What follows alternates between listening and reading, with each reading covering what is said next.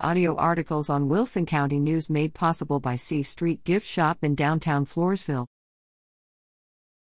For teachers' unions, parents and children come last. Schools in the Rochester School District in Michigan include in their curriculum a course called History of Ethnic and Gender Studies. If my child were attending school there, I would wonder why this is in the curriculum as part of K-12 education and what is taught. One mother, Carol Beth Litkuhi, wondered enough that she went to the school and asked for details about what will be conveyed to her child in this program. The response she got from the school amounted to "Sorry, none of your business." Excuse me? A mother has no right to know what her child is being taught?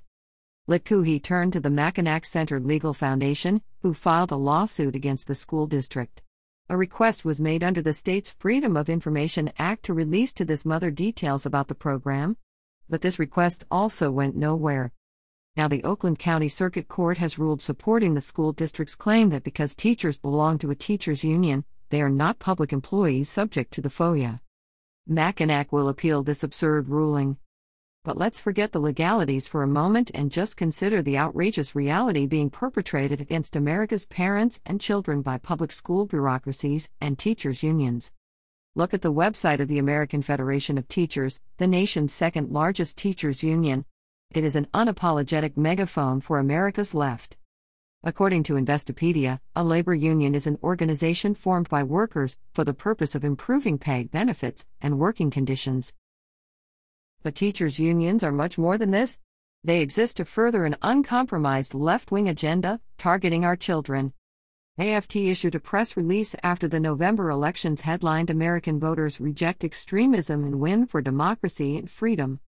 Can it really be that an organization that claims to value democracy and freedom opposes parents knowing what their children are taught in school? That same press release talks about women's right to reproductive health.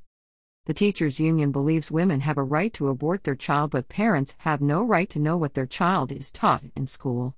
Other AFT press releases include praise for newly passed federal legislation codifying protections for same-sex marriage and praise for President Joe Biden's student loan forgiveness initiative.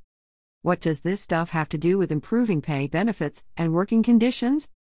The PAC political contributions of the AFT was 16th highest in spending in the nation in the 2021 to 2022 cycle, making $2,150,500 in campaign contributions to candidates. Percentage of contributions to Democrats? 100%. Percentage contributions to Republicans? 0%. Jason Riley of the Wall Street Journal reports, AFT shaped the guidelines used by the Centers for Disease Control and Prevention to slow the full reopening of schools. The dividends for this show up now in the latest National Assessment of Educational Progress, the nation's report card. Results show the largest declines in math scores for grades 4 and 8 since NAEP started testing in 1990, and also declines in reading scores.